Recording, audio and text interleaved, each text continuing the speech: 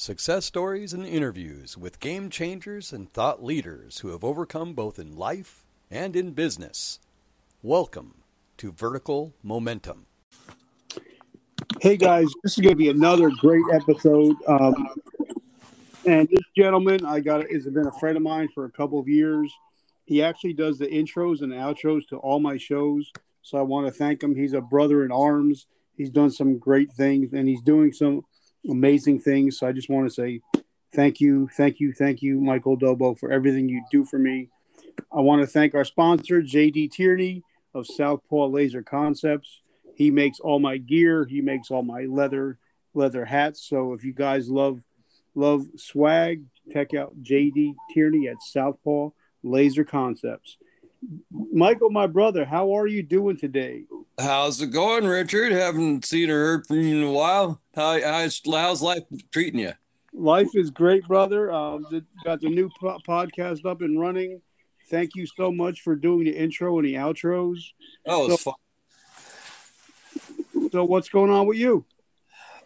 Just working, getting my artworks going. I'm like you. I lost my sight. I got one eye is completely blind. The left eye is going blind, but I'm adapting with eye loops and magnifying glasses and all this gear that I'm setting up.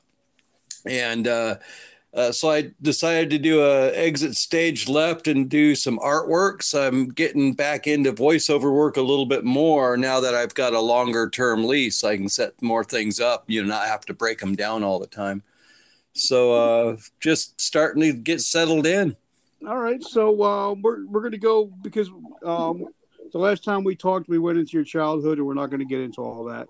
But I want you to start from where you got out of the military, and then I want to talk about the fight that you're still fighting, but some of the victories you've gained over the last year. So talk to us a little bit about, a little bit of your military career and then what happened with transitioning afterwards.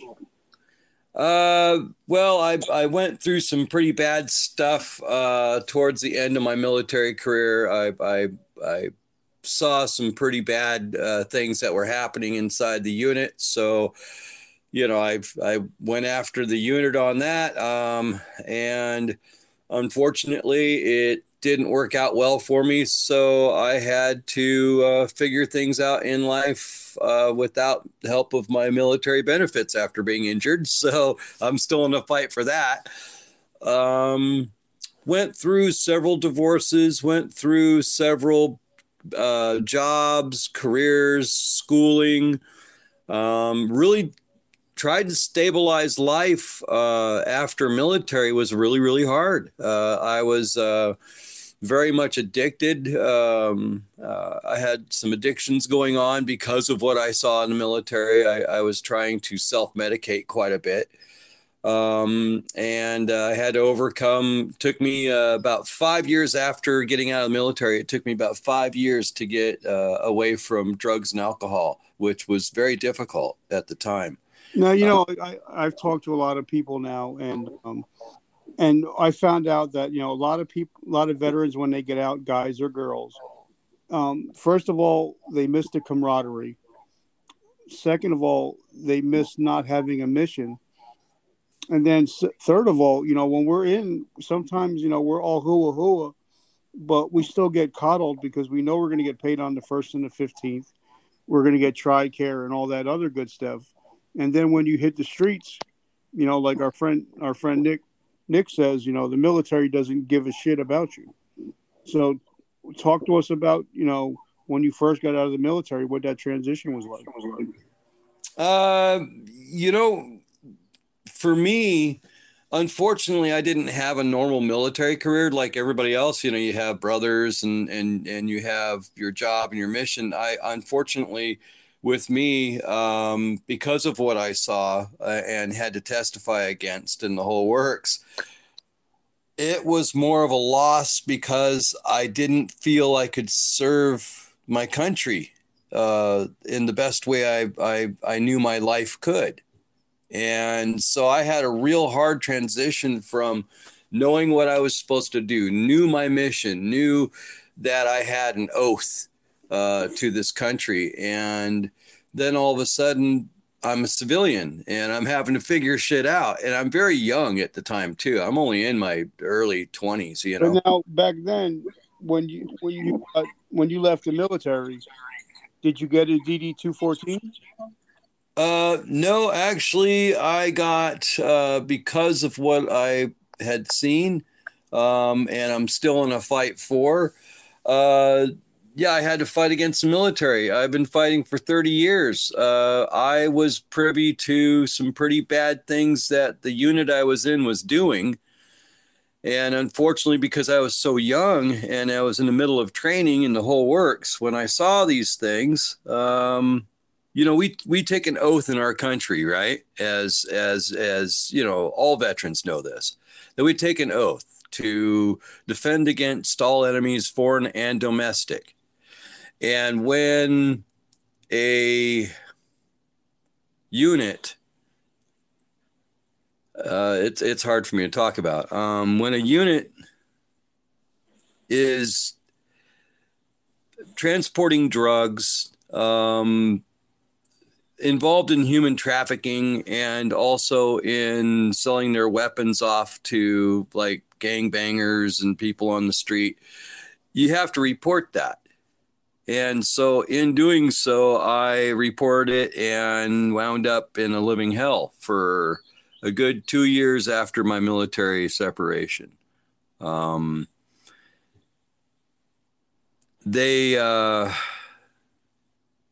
went through a hell of a lot in the military. And like I said, I'm still fighting it. I have the DOD forms saying I reported it, saying that I was in the military, stating that there was criminal activity in the unit and that they did find the findings that I was telling them. Unfortunately, because I was a whistleblower, it really messed up my life really, really well. I didn't get the benefits that everyone else gets. And I got pretty much railroaded. And I have permanent injuries from it. The people I had reported to, unfortunately, were involved. The top was involved all the way to the bottom. So when I reported it, they let loose those men on my family and myself, and it didn't turn out well. I was permanently injured. I was beaten. I was taken into a military hospital, Mannequin Hospital up in Fort Lewis, Washington, Olympia, Washington area for 6 months and interrogated and tried to convince me that I didn't see what I saw and to recant my statement. I wouldn't. And I went through a lot of procedures. I call it torture, but procedures up in that hospital that were pretty intense. And I have been fighting it ever since. It was pretty bad. I saw a couple murders, things like that happened. So how did you lose your eye? I'm sorry? How did you lose your eye? Oh, my eyesight? I have fourth nerve degeneration. Unfortunately, years and years later, because of damage, I had been drowned twice during those whole incidences back in my early 20s, just getting out of the military. And because I drowned twice, it was part of the stuff I went through with them. I had a stroke and some brain issues later on in life, back in my late 40s. And because I had a major stroke, I had something called fourth nerve degeneration on one of my eyes. And then because of the diabetes, I had macular degeneration on the other eye. So I lost the one eye due to fourth nerve degeneration. It just one day woke up and it wasn't there no more, and which is a pretty hardcore mental thing to go through, because your other eye goes also a sympathetic blindness for a while. So when it first went, it went completely. So yeah, that's how I lost it. So now tell us, how you survived, and tell us about your fight just getting Social Security. Well, I'll start about 4 years ago. Social Security, I had my stroke and heart attack in 2009. They put me on permanent Social Security disability back in 2009. And around 2016, for some reason, Social Security sends me a letter and says, you're suddenly cut off and we're investigating you because someone says you're faking your illness and your injuries and your disabilities and blah, blah, blah, blah, blah. It was pretty sudden. And I had been going through, I was left side hemiplegic for a while. I was going through stroke therapy, the whole works. So, I was just coming out of that. I mean, it took a while. And when they cut me off, it created such a financial devastation because I couldn't go back to work. I couldn't do my old career. I was an aerospace engineer at one time, and because of the stroke, I had lost all my math, and now I'm losing my eyesight. There's no way I can fly. I can test anything. I can't work anymore. So I'm pretty well stuck with no benefits because Social Security cuts me off, and I am fighting for my life pretty much. Family splits up. Girlfriend goes away, of course. The house goes away. The car goes away. Everything goes away, and you get down to a backpack and stuff in storage. And that's pretty much what happened. And I was still fighting for my Social Security. Got a lawyer. Fought Social Security quite hard. It took 4 years, and I won. I only won 2 years of back pay, which still left me broke because of all the loans and stuff I took out to survive. So I was still broke when I got my back pay. And pretty much had to survive from the streets. And the lucky thing is I was getting so tired because I suffered from extreme PTSD. So I was getting so tired of being on the street, losing the family, being pretty much homeless, and trying to fight back, being blind. Luckily, one night when I was out on the street, after breaking up with the girlfriend and leaving and being on the street and having a backpack, the whole works, trying to feel my way around because the blindness was pretty bad back then too. I got stabbed pretty bad on the street, and they sent me to Palomar Hospital. And at Palomar Hospital, they got me in from there to Veterans Recuperative Care over in Escondido, where I literally found myself finally after all these years. And I started doing their programs and talking with their counselors. And I started seriously fighting back against the VA to get my VA benefits. And I'm still in that fight now, but, I went through their programs and talked with other veterans, got reconnected with my brothers, which had taken me years to connect with people that were veterans for a long time because of what I went through. And I think that's where I first met you, Robert Garcia, and I think that's when things started looking up, and that's when you started to know that people actually care for you and love you. So talk to us about building a tribe, and not being alone, because that's something that we both know about is blindness and depression. So talk to us about finding your tribe again. Well, the biggest thing is when I was in that that homeless shelter, I was like, there was a bunch of Vietnam veterans in there. And those guys, one of them was still fighting for his benefits since 1973. I could not believe it. I was amazed. And it made me feel not alone anymore. Because what I saw, I was totally isolated, alone, isolated, depressed, angry. 30 years of carrying a couple murders, in your memory is a hard thing to carry around, and it was pretty hard. And so being able to talk with the other veterans there and knowing what their struggle was and knowing I wasn't alone, and then working together to get resources, helping them get on the computer and look up resources. They helped me.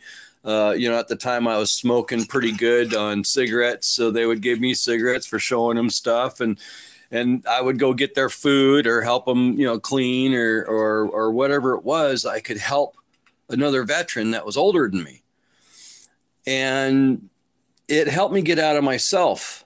And all of a sudden I found out that I wasn't so alone, that the PTSD and the isolation and depression and things like that were trying to get me killed. Because pretty much I tried to commit suicide several times over my PTSD, and my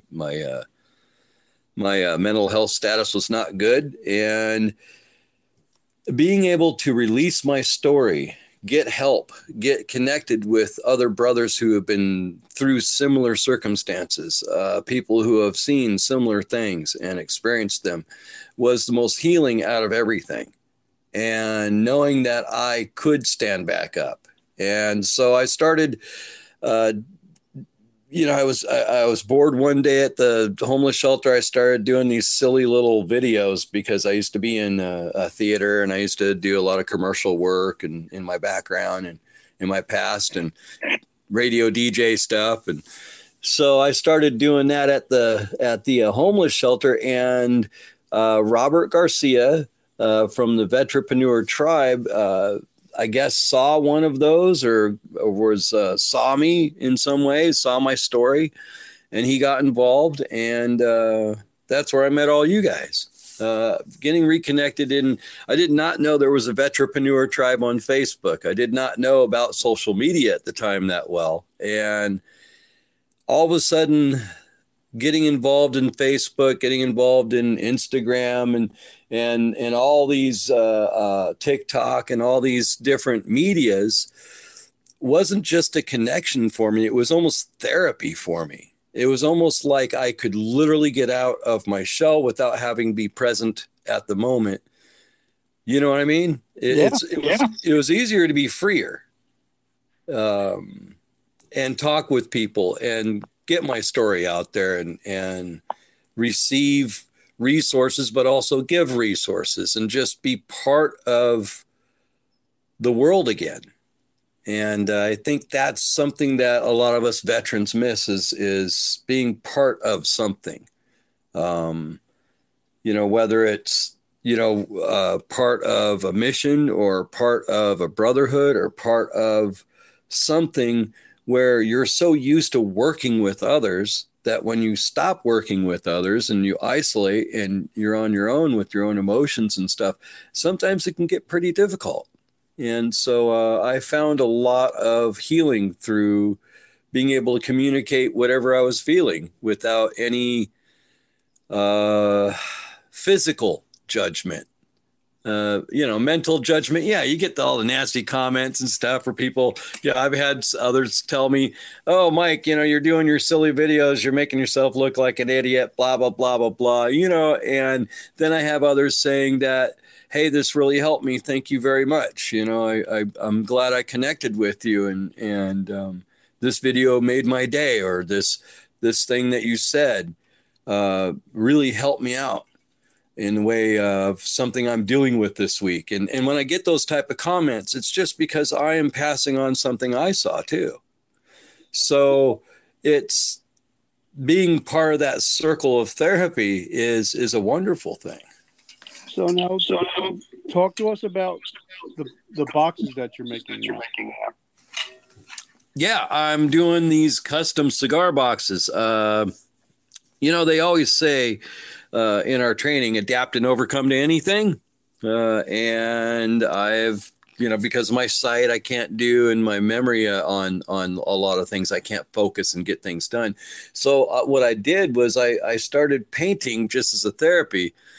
And all of a sudden, I guess there was a couple cigar boxes that someone donated to me, and I started just painting on them. And I found that I had a talent in that area. So I started doing custom cigar boxes. And what I do is I go around to old cigar shops and I buy up all their old cigar boxes that would have gone into the landfill. It's a reusable resource. And so I instead of buying it from like a Walmart or a craft store, or Michael's or something like that, I actually buy the actual real cigar boxes. A lot of these are really the huge, large, you go into the large humidors they have at a cigar shop, and you have all the cigars in those boxes, those really nice humidor boxes. I buy up all those, and then I custom laser burn them, and then I paint them, and then I sell them, I hope. Now, what kind of reactions have you got from the people that have bought your cigar boxes? Oh, they love them. They love them. There's a couple different markets there. There's the mom who wants it for sewing stuff and her keys and curios and stuff like that. There's the kid, the stoner kids that are going into the smoke shops buying it for their weed. There's the retired veterans that are buying them for their veteran buddies, having them engraved, with their service record on it, and their service dates and stuff like that. There's all sorts of markets. So I've been getting a lot of response. I think the biggest response is that they like the painting of them and the colors. Not so much the designs, because I design it like right now I'm doing a whole series for a smoke shop, so I have to hit that market specifically. There's another series where I'm going to do 1920s Art Deco on it for gift shops, for flower shops, things like that. And then I'm going to be doing a Marine, Army, Navy, and Air Force cigar boxes for graduations, or for re-enlistment gifts, or upgrade in their status, things like that, gifts. So it's starting to hit. I just got started. When I won my Social Security battle, I took a lot of my back pay that I got, and I bought laser etching equipment, and I bought paints, and I really heavily invested in something I knew was going to sustain me a little bit better than just watching all that money go away in the state of California. So now, have you ever thought about one day making them look like Foot Lockers from the prior military? You just awesome. Thank you for that idea. I never thought about that, Richard. Wow. Yeah, that would be, you know what? I think I'm going to do one. I think, just because a lot of guys miss their Foot Lockers, because for a lot of us, we lived out of a Foot Locker for years and years and years. So maybe that might be a hit, Yeah, I like that idea, man. I like that a lot, actually. That would be a lot of people like myself, you and I, we're both blind, but we don't let it, like I don't call it a disability. I call it a disability, because it seems like everything else around me got heightened. Like my hearing got very heightened with my loss of vision. So that's why now I can do what I do now. And I love what I do. So please talk to us, because a lot of guys and gals, they get out of the military, they want to start a t-shirt company, a hat company, liquor company, or coffee company. And $10,000 later, they're in debt and they don't know what the hell just happened. So what is some advice you can give to these veterans that wants to become entrepreneurs? If you're going to put your money into something, definitely. And this is one thing that we don't do. Well, a lot of us don't do. I've learned my lesson on this one is don't go headstrong into it. You know, you may know what you're doing. You may really want to do it. You may really go, okay, this is going to work and I'm going to do this. I'm going to do that. And what happens is when you do it on your own and you spill your guts out into it, you end up with a very big mess. Study it first, talk to people who are already doing it, learn from them, get other people involved, listen to their advice, follow their advice. People like Robert Garcia, whenever I am dealing with anything to do with business or with setting myself up or getting ready, I listen to his seminars. I literally, if I had the money, I'd be hiring him. Going to different people like Daniel Curry. I hope I'm saying that right, because he's the guy I've been talking with, messaging off and on here and there about technical issues, computer issues, stuff like that. And among several other people, you know, for my emotional support and my get through the day, because every entrepreneur needs that, I go to Richard Kaufman, the comeback coach, for his stuff. You know what I mean, Richard? No, but I think for people like myself, it's all about paying it forward. You know, it's all about giving back, even though some of us, have been crapped on, but we still keep on giving. Now, so what would you suggest for people that are in the military? I tell everybody to keep triplicates of every single piece of paper ever given to you and make sure you keep all your records. So what are your thoughts on that? Oh my God, yes. If I didn't have the records I have right now, quite literally, I'm getting letters back from National Archives saying, sorry, we can't find you.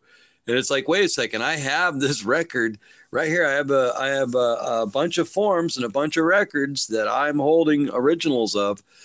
And they're like, well, I'm sorry, but it's been too long. And you were back in the early 80s. And I'm sorry, we're having a hard time finding anything on you or any of your records. So, yeah, luckily I kept every single envelope even. I didn't just tear the envelope open and, oh, here you go. No, I have the original envelopes to these records. And I mean, everything, because there's dates on it.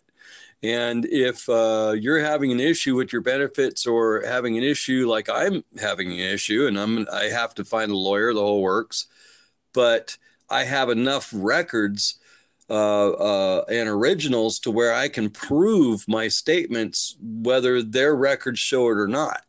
And that's what you need to keep a hold of, because the VA, let me tell you, here recently, the VA, after years and years and sending me stuff to my new address even, sent me another notice here recently last week to an ex-girlfriend's house that I hadn't lived in about 10 years.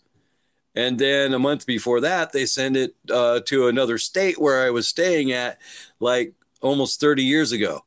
So they play games. They send your stuff all over the place. They get the wrong address. They send you the wrong form. They say this agency needs to contact this other agency to get your forms, but I'm sorry, we can't find them. It's been too old, blah, blah, blah, blah, blah. And you go through all that and you go, yeah, sorry, I have the originals right here. So you still have a basis and an anchor to fight from. And that's what I've dealt with the VA so far. So, yeah, that's my opinion on that one, is keep your records and keep them safe. All right. So now let's talk a little bit about, recovery. Because if people know that listen to me, they know I'm a recovering drug addict with 32 years clean. And you went through some of your battles with addiction. How did you get getting your life straight? Well, with me, it was alcohol, and that was years ago. It's been let's see, April 27th of this month. I'll be taking a 9-year token for my being sober. for 9 years.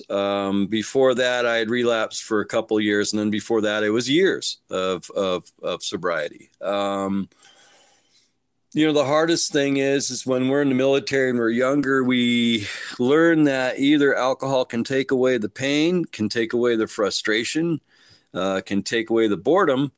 And that is one of the common things to be accepted by. So as we're young and partying and being in the military, we learn that type of situation and habit to where now we do it when we're older and now it's a problem. And I had to get away from that. So it took a while, but you can. My biggest suggestion is meetings, of course.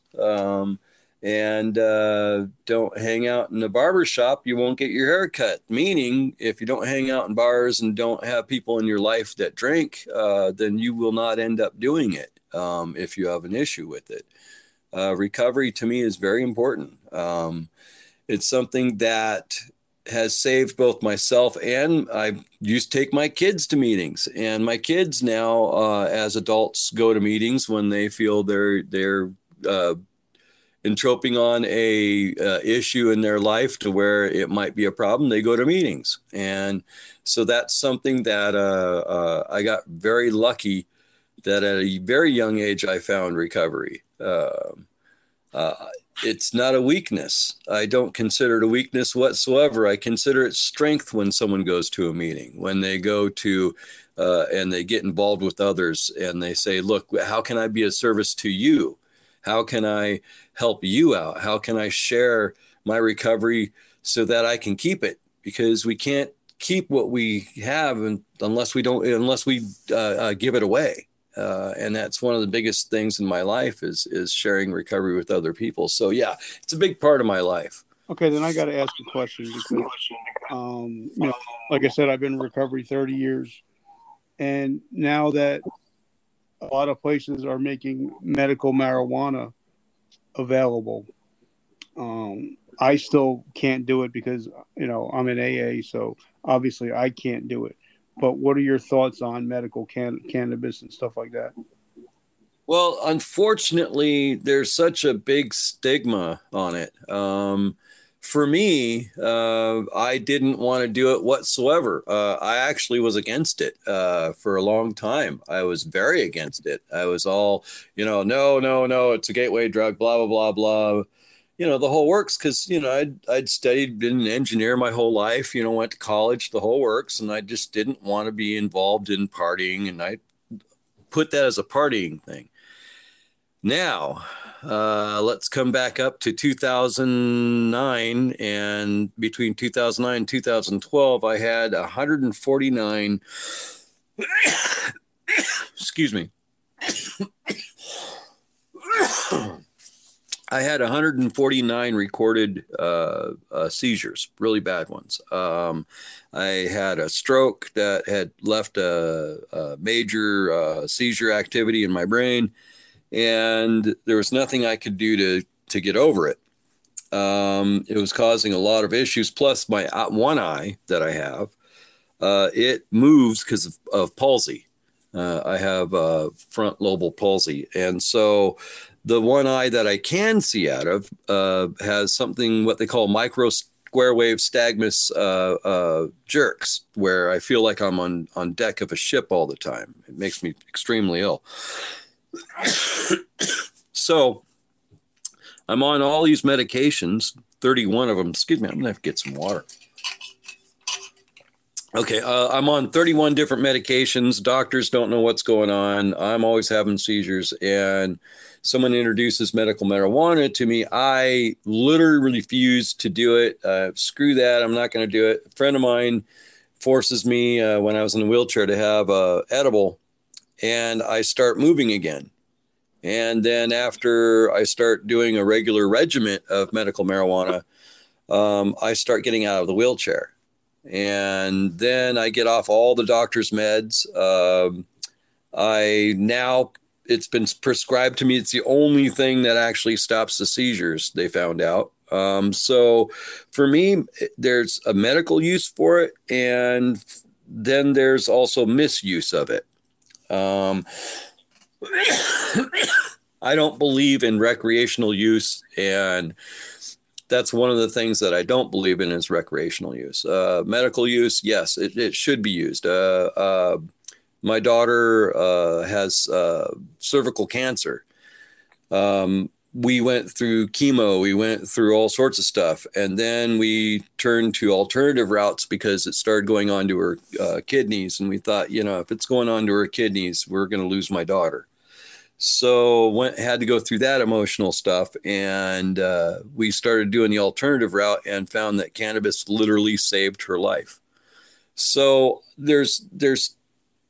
for me, there's I guess, a moral dilemma in a way, because for me as an addict, as an alcoholic, it's a slippery slope to go into, but yet for me as a person with seizures, blindness, all sorts of stuff, it's literally saved my world, where doctors couldn't. So it's sort of it depends on the situation, morals, how you were brought up, your medical situation, and I don't know. It's a hard subject.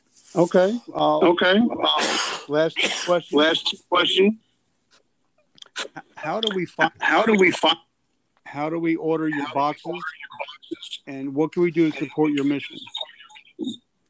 Well, on my boxes, I haven't got a website up yet. I'm still working on that. So through my Facebook page, people can order them through me.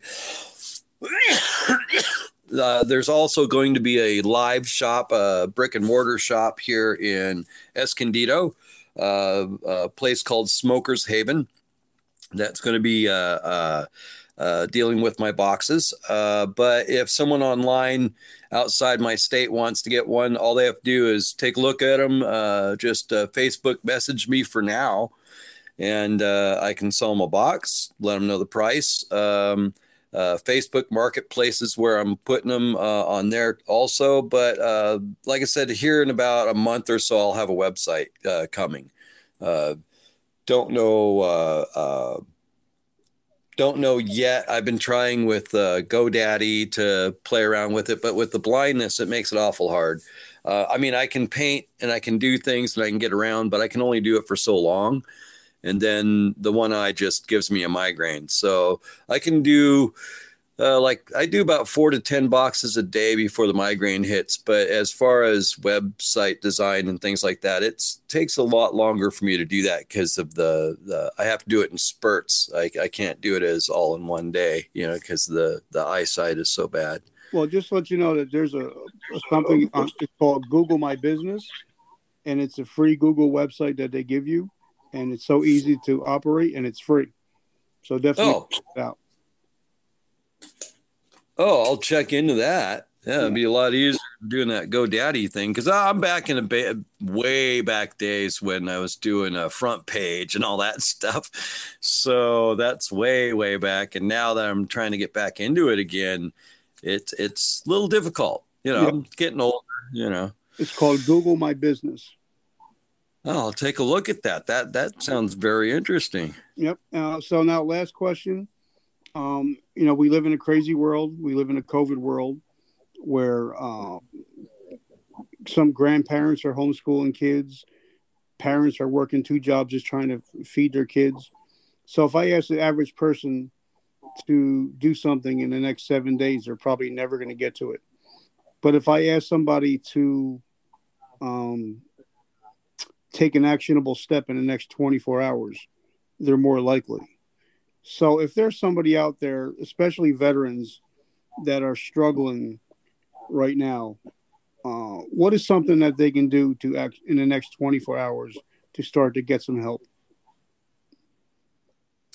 You mean if they're struggling for emotional or because that's what we talk a lot about, depression, PTSD, traumatic brain injuries, and stuff like that. What is something they can do in the next 24 hours to get help? Well, there's several things they can do. One, the most important one, is if you're a veteran out there that's feeling suicidal, get a hold of the national hotline. I don't have the number in front of me, but There's a national hotline for veterans suicide prevention.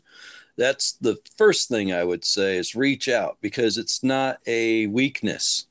That's one thing that's starting to get to me that I really wanted to make a main point on is a lot of vets, when I talk with guys, they think it's weak if they cry. They think it's weak if they show emotion.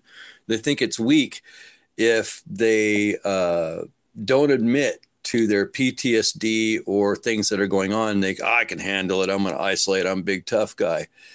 And unfortunately, that is something that the military drilled into us, to be tough, to overcome, to not worry about pain at that time, and to push through. But we're civilians now, and we're not at war. We're not in training. We're not in military service. We're civilian.